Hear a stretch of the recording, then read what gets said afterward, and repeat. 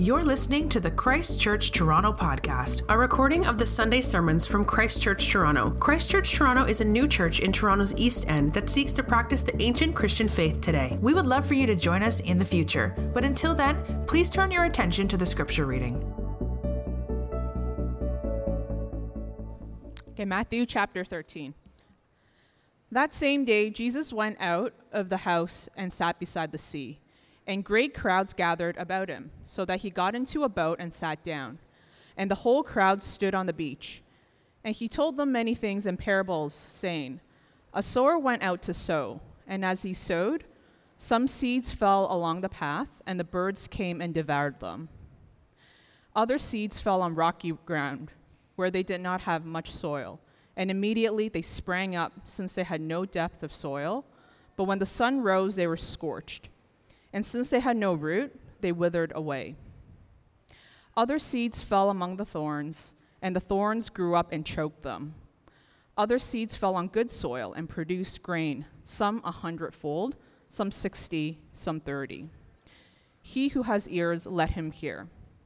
Then the disciples came and said to him, Why do you speak to them in parables? And he answered them, To you it has been given to know the secrets of the kingdom of heaven, but to them it has not been given. For to the one who has, more will be given, and he will have in abundance. But from the one who has not, even what he has will be taken away. This is why I speak to them in parables, because seeing they do not see, and hearing they do not hear, nor do they understand. Indeed, in their case, the prophecy of Isaiah is fulfilled, that says, You will indeed hear, but never understand, and you will indeed see, but never perceive. For this people's heart has grown dull, and with their ears they can barely hear, and their eyes they have closed, lest they should see with their eyes, and hear with their ears, and understand with their heart, and turn, and I would heal them. But blessed are your eyes, for they see, and your ears, for they hear. For truly I say to you, many prophets and righteous people longed to see what you see, and did not see, and to hear what you hear, and did not hear. Hear then the parable of the sower. When anyone hears the word of the kingdom and does not understand it, the evil one comes and snatches away what has been sown in his heart. This is what was sown along the path. As for what was sown on rocky ground, this is the one who hears the word and immediately receives it with joy. And yet he has no root in himself, but endures for a while. And when tribulation or persecution arises on account of the word, immediately he falls away. As for what was sown among thorns, this is the one who hears the word, but the cares of the world and the deceitfulness of riches choke the word, and it proves unfruitful. As for what was sown on good soil, this is the one who hears the word and understands it. He indeed bears fruit and yields, in one case, 100-fold, in another 60, and in another 30. This is a word of the Lord for our church, and it is given for our good. Thanks, Jasmine. Well, let's pray and reflect on this teaching from Jesus. Let's pray. Our Lord, we pray now that the words of my mouth and the meditations of all of our hearts would indeed be pleasing to you, and that through this, the teaching of your Son, Jesus Christ, you'd help us to see Jesus and his kingdom so crystal clear. We'd be captivated by who he is and what he has come to do, that we'd find ourselves bearing fruit 100-fold. Make it so. We ask in Christ's name. Amen. I want to begin by pointing out that there are right now in this room a battle raging inside of each and every one of you. Actually, there are many battles going on, but I want to direct your attention at least to one. At this very moment, right now, there is a battle that is going on inside of you. There's something taking place that if you do not take it in correctly, you will die. And that battle is for you to take in air, to take in oxygen. Right now, that organ in the middle of your face, or at least it should be in the middle of the face, depending on how much rugby and hockey you've played, the nose is in the midst of a remarkable battle as you breathe. The hairs in your nose, which are so unsightly, and the older you get, the more you despise, are working right now as you breathe air in to catch any dust particles or anything else that ought not end up in your lungs and stop them as sort of a first line of defense. And as the air goes in through your nose, fortunately this morning our room is in pretty good shape, but if it's cold outside, your nose is actually set up in such a way that as the air comes into your nose, the warmth of your nose is actually changing the temperature of the air so that it can more safely get down into your lungs. And if that wasn't incredible enough, your nose is actually producing quite a bit of mucus. A liter, I'm told, but it feels a bit more, at least when you've had a cold. And inside this mucus, as disgusting as it is a whole another series of battles. There's a chemical called lysosome. I'm not a doctor. This is kind of like Wikipedia level stuff, but there's a chemical, I'm told, in your mucus that is actually fighting to make sure bacteria don't get inside your body, into your lungs, get into your bloodstream, and the battle rages on. And as you breathe in this air through your nose, as all these battles are taking place, eventually the blood reaches these air sacs, these alveoli. There's some 750 million of these things, I'm told. I didn't count them, but I trust. And these air sacs are refreshing all the blood of your body is sort of moving in toward your lungs, and the carbon dioxide is being exchanged for oxygen. And all this is taking place unbeknownst to you, and you're expelling the carbon through your nose, and you're breathing more air in, and you've completely taken it for granted, and it's happening nonstop. And the only way you would know about it is if somewhere along that line of defense, something has gone wrong. Now, if you're an ENT doctor, I'm sorry that I butchered much of your career. I think if you were up here, you could probably even say in more detail. There is a lot more going on that you're unaware of, that if you take in something incorrectly, it will be destructive for you. And Jesus in this parable, I'm trying to help you see this with great clarity. In this parable, I'm trying to help you understand. Jesus is saying there's another battle that is going on in your midst. There's another battle going on right now as you hear God's word read, as you hear God's word preached. And unbeknownst to you, that battle is raging. In the same way there's no noise and news updates about how the battle is going in your nasal cavities, so also this battle is raging and you don't hear it and you take it for granted and you don't realize it is going on. This battle is going on right now about how you process what you've just heard and how you will process what you are about to hear. Jesus gives us this parable to tell us that there is absolutely a battle raging, and the way in which you take in his word, the way in which you interpret and digest and bring his word inside of you could be the difference between life unending and the difference between eternal death. This is what he's saying. I'm not trying to be use hyperbole. This is what this story is trying to get across to you. There is a battle raging, and the transformation of your life is at stake right now.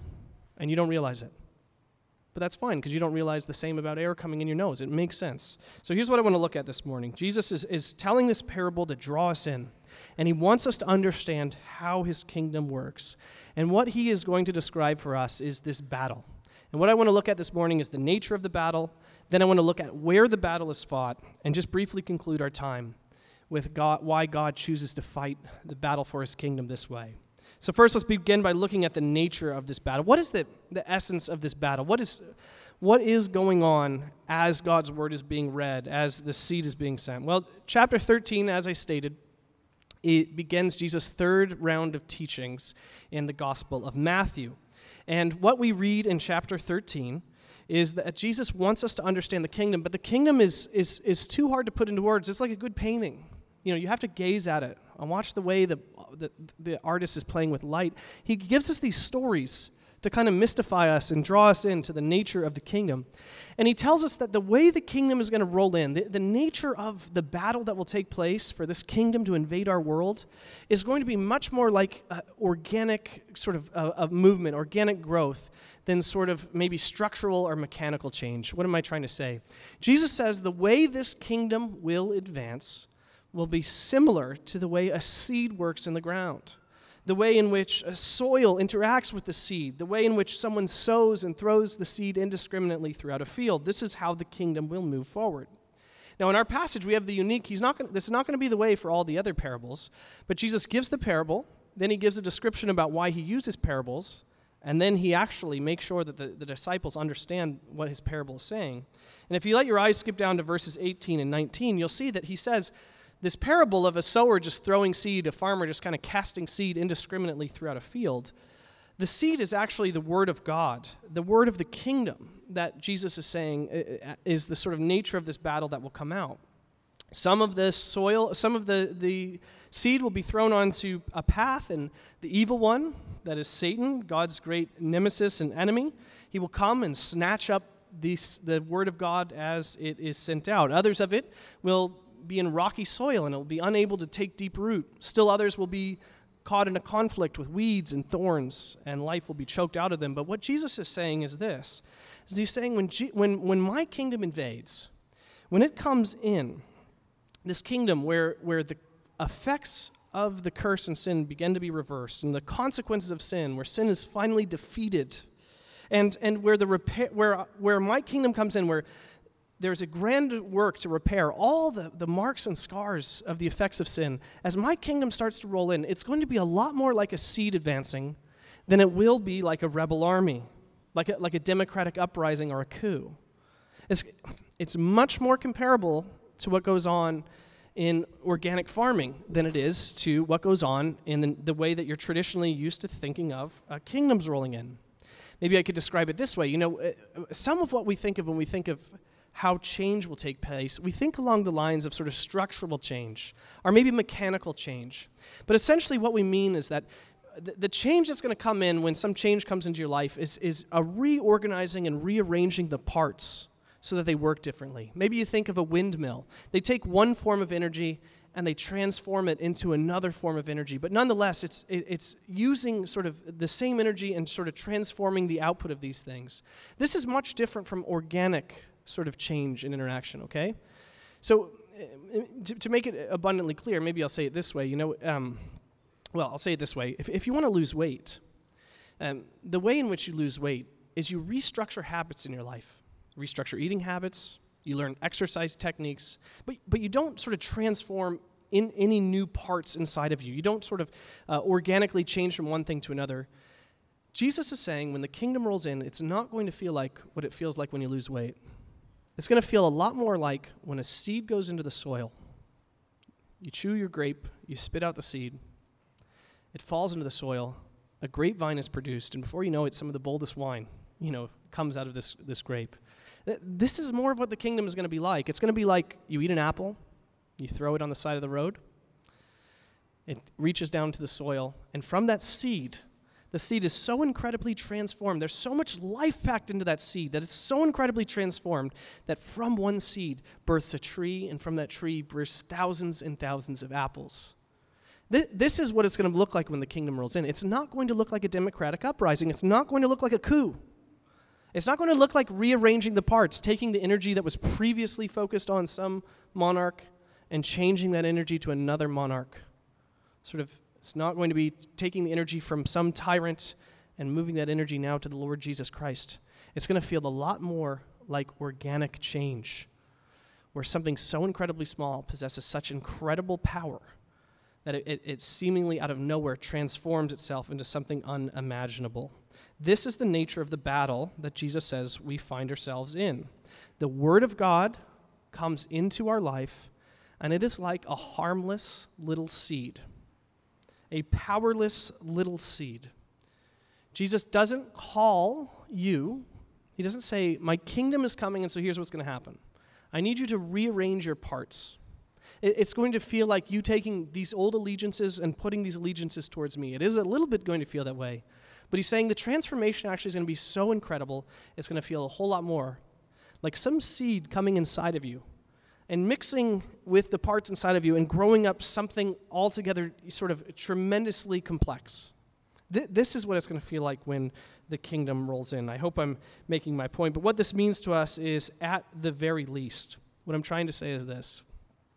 The kingdom rolling in, the way this battle will be won, will not be by habits that you create, as good as habits are.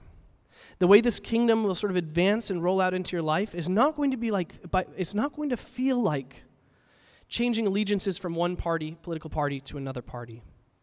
When you know this kingdom is coming into your life, and when you see it come into someone else's life, you know what it's going to feel like? It's going to feel like an apple seed got inside of them and all of a sudden an apple tree is birthed out of them, you know? It's going to feel, the organic change is so extraordinary that something so complex comes from something so incredibly small, God's word going out. This is the nature of the battle. It's much more of an organic battle, I hope I'm making sense, than it is sort of a mechanical battle or sort of a sort of changing of parts. It's something incredibly transformative. And this is what it'll feel like when the kingdom rolls out. Let's talk about where the battle is fought, though. Now, we actually hear one word over and over and over again in this passage. And you can kind of see it in your bullets, and you're welcome to circle it, kids, if you still have those pens, but I think I took them all away from you because you were clicking them obnoxiously at the catechism class this morning. But the word is hear. You see it in verse 9. Let him who has ears hear. Let him or her who has ears, let them hear. Now, Jesus isn't here thinking of just listening sort of to vibrations that come into your eardrums. No. He's talking about something deeper. He's talking about understanding, okay?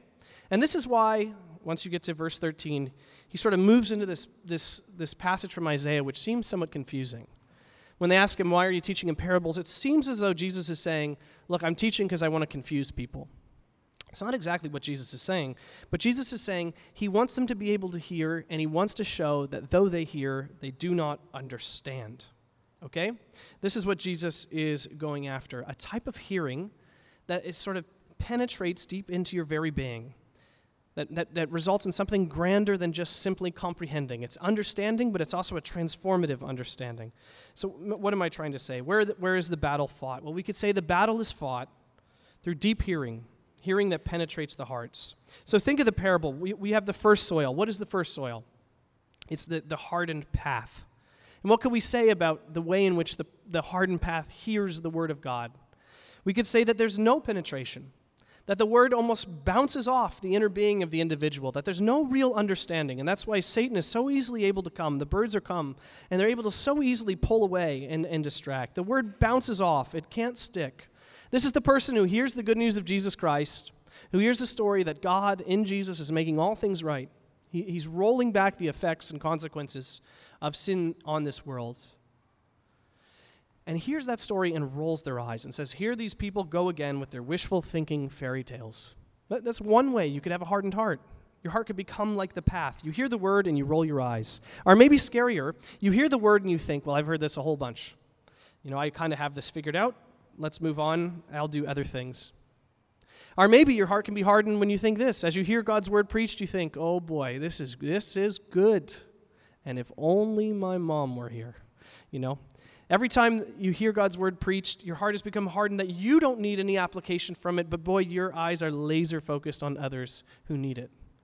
Jesus is saying this is a type of hearing that doesn't penetrate into this heart, into the soil, into the deep recesses of a person's life. And this type of hearing, Satan is very easily able to snatch away. I believe it was one of the Greek philosophers who said, it's impossible to teach someone something they believe they already know. This is where the battle is fought. It's fought in this deep, heartfelt hearing. And there's a type of person who hears and blatantly ignores, rolls their eyes, distracts, and their heart is hardened, and Satan is able to snatch it away. Now, this is why Jesus quotes Isaiah 6. It's somewhat confusing. Jesus is quoting the prophet Isaiah from maybe 740 to, the 600s, sort of BC, before he comes on the scene. And he's reflecting on the call of the prophet Isaiah. The prophet Isaiah, God asks the prophet Isaiah to come and to be a herald of the good news to his people. But we learn in the time of Isaiah, the very people who say, our God is the God of Israel, we are his people. We read in chapter 5 that they were champions at drinking, that they called evil good and good evil. They had no regards for the things of the Lord, and yet, they still said, the God of Israel is our God, and all those enemies be damned. He loves us. We're the good guys. One day he's going to wipe out the bad guys. He really will. God calls Isaiah, the prophet Isaiah, and he tells him, here's what I want you to do. I want you to be a herald of the good news and to preach. But you're going to preach in such a way that these people who have these hardened hearts will hear and they will not hear. They believe they already know. They believe they already have forgiveness. So as you herald good news that I am announcing the forgiveness of sins and the healings of all that is wrong, they already think they've got everything together. And so because their hearts are hardened, they will never hear. What they really want is themselves. And as they hear this word, it only buffers and buttresses their views of themselves, and my word will just bounce off them. And God says to the prophet Isaiah, this is your calling. You're going to do that so that when I come to judge these people, I will be right in my judgment. They will see that they had a chance, but it's their hard-hardened hearts who could not listen, who could not hear. Satan comes and takes them away. What am I trying to say? It was a long-winded way of saying this. Listen, Satan can't override your mind. He really can't. Do you understand? He can't override your mind, and he can't make you do things, ultimately make you do things you don't want to do. Maybe another way of saying this is Satan can't make good people bad. But what he can do is take flawed people and expose them to the very things that pushes them to their flaws and bring them about to a place where they get worse and worse and worse. He can take a bitter person, okay? Maybe you're here right now, you're bitter at the way the church treated you. You're bitter at something that happened in your life, maybe a Christian, the way a Christian treated you. And he'll take that bitterness, Satan will, and as you hear the word preached and that bitterness flares up, he will, like stoking a fire, he will flame up that bitterness so that you can't hear a word of the good news that's being preached because you are so bitter at someone who did you wrong. That's what Satan will do, and that's exactly what Jesus is saying that happens to the person with the hardened heart, or maybe the prideful person. As you hear the word preached and you hear that it means emptying yourself, acknowledging that in and of yourself you have no hopes for victory or hopes to stand before our Lord, you hear this and your pride gets cranked up and you just won't listen. And you say, yeah, I've already done that. I'm fine. I've got this figured out. I wish we'd move on to other things. Satan is at work taking where your heart is already hardened and making sure that that hard frame gets solidified harder and harder, like a heavily baked clay. He's making sure that nothing can penetrate that heart. That is where the battle is being fought, in this heartfelt level. We then get this shallow heart, maybe we could say. And this is more terrifying in some senses, because the shallow heart, the seed falls on rocky ground. And what we read, actually, is that though the seed falls on some soil, and though there's enough soil to allow some life to burst forth, we find that there's no depth to the roots. And so then when the heat of the sun comes out, it scorches and withers away this plant. As Jesus explains the parable in verse 20, look what he says. He says, the one who hears the good news, the rocky soil is the one who hears the good news and even receives it with joy. Maybe we could say this. Jesus is warning us that there will be a type of person who hears God's word, and it will feel so good to them. It'll feel like something has activated inside of them. They will feel so alive. They'll even have emotionally overwhelming experiences. And yet at the first time they pray a prayer and the Lord doesn't answer it. And the time when suffering comes and it doesn't seem to go away, or the time when persecution comes, when they're rejected on account of God, when these things sort of heat up in their life like sun scorching down, though they had this amazing emotional experience, they will wither away and die. Jesus is saying this, listen, enthusiasm is not a mark of spiritual maturity. It's not a mark of immaturity either, but it's certainly not a mark of spiritual maturity. It's good to be enthusiastic for the faith, but Jesus is warning us that the way the battle will work is that as this hearing penetrates into your heart, for some of you it will not go deep enough. It will stay shallow, and the first sight of suffering, you will walk. That's the second soil. Maybe we could say the third soil we could call a divided heart. In this heart, weeds and thorns and thistles begin to choke. This is the person who hears the word of God, we read. But the anxieties of the world force them to feel insecure, and they turn to things of creation rather than their Creator for their confidence, for their assurance, for their surety. They look to riches, and they're deceived by riches, that this is the way that they will move forward. And what ends up happening is these thorns and these weeds grow up right alongside of this tree, this plant, this seed. And the thorns and the thistles begin to slowly but surely choke the life out of any growth of the kingdom. Maybe I could illustrate it by saying that we have, multiple loves in our lives. I absolutely love sports. I love my family, and I love my job, okay? Now, if any one of those loves gets disordered, I'm in trouble. If I love my family more than sports, that's good. But if I love my job more than I love my family and love sports, this is not good. You know, if I love sports more than I love my family and my job, I won't have my job very long, and I might not even have my family very long, you know. What Jesus is saying is this, that these loves start to get disordered. He's not slamming, riches and pursuing some sort of economic stability. But he is saying that there's a way in which this becomes disordered, that this becomes all of your confidence, all of your hope. It becomes so disordered that these good things in life begin to choke out the kingdom growth in your life, which might call you to sacrifice it all, which might call you to give it all away. They're like weeds. They begin to choke out the life and grow. And these are the most miserable of people to be around. I think you know this if you've been in the church for some time. Christians whose whole Christian life is being suffocated by thorns and thistles. They're being drawn in and sucked into the need for more assurance from things of this world. They're miserable because they're always gasping for air. I must continue to move on. The fourth soil is the good soil, the fertile soil, the receptive soil. What marks this soil? Well, we could say what marks this soil is that it has a certain measure of emptiness to it. The weeds have been uprooted. There's a certain emptiness to it. There's no rocks in this soil. It is soft and vulnerable and receptive to receive the mystery of the kingdom. And Jesus says, even to bear fruit.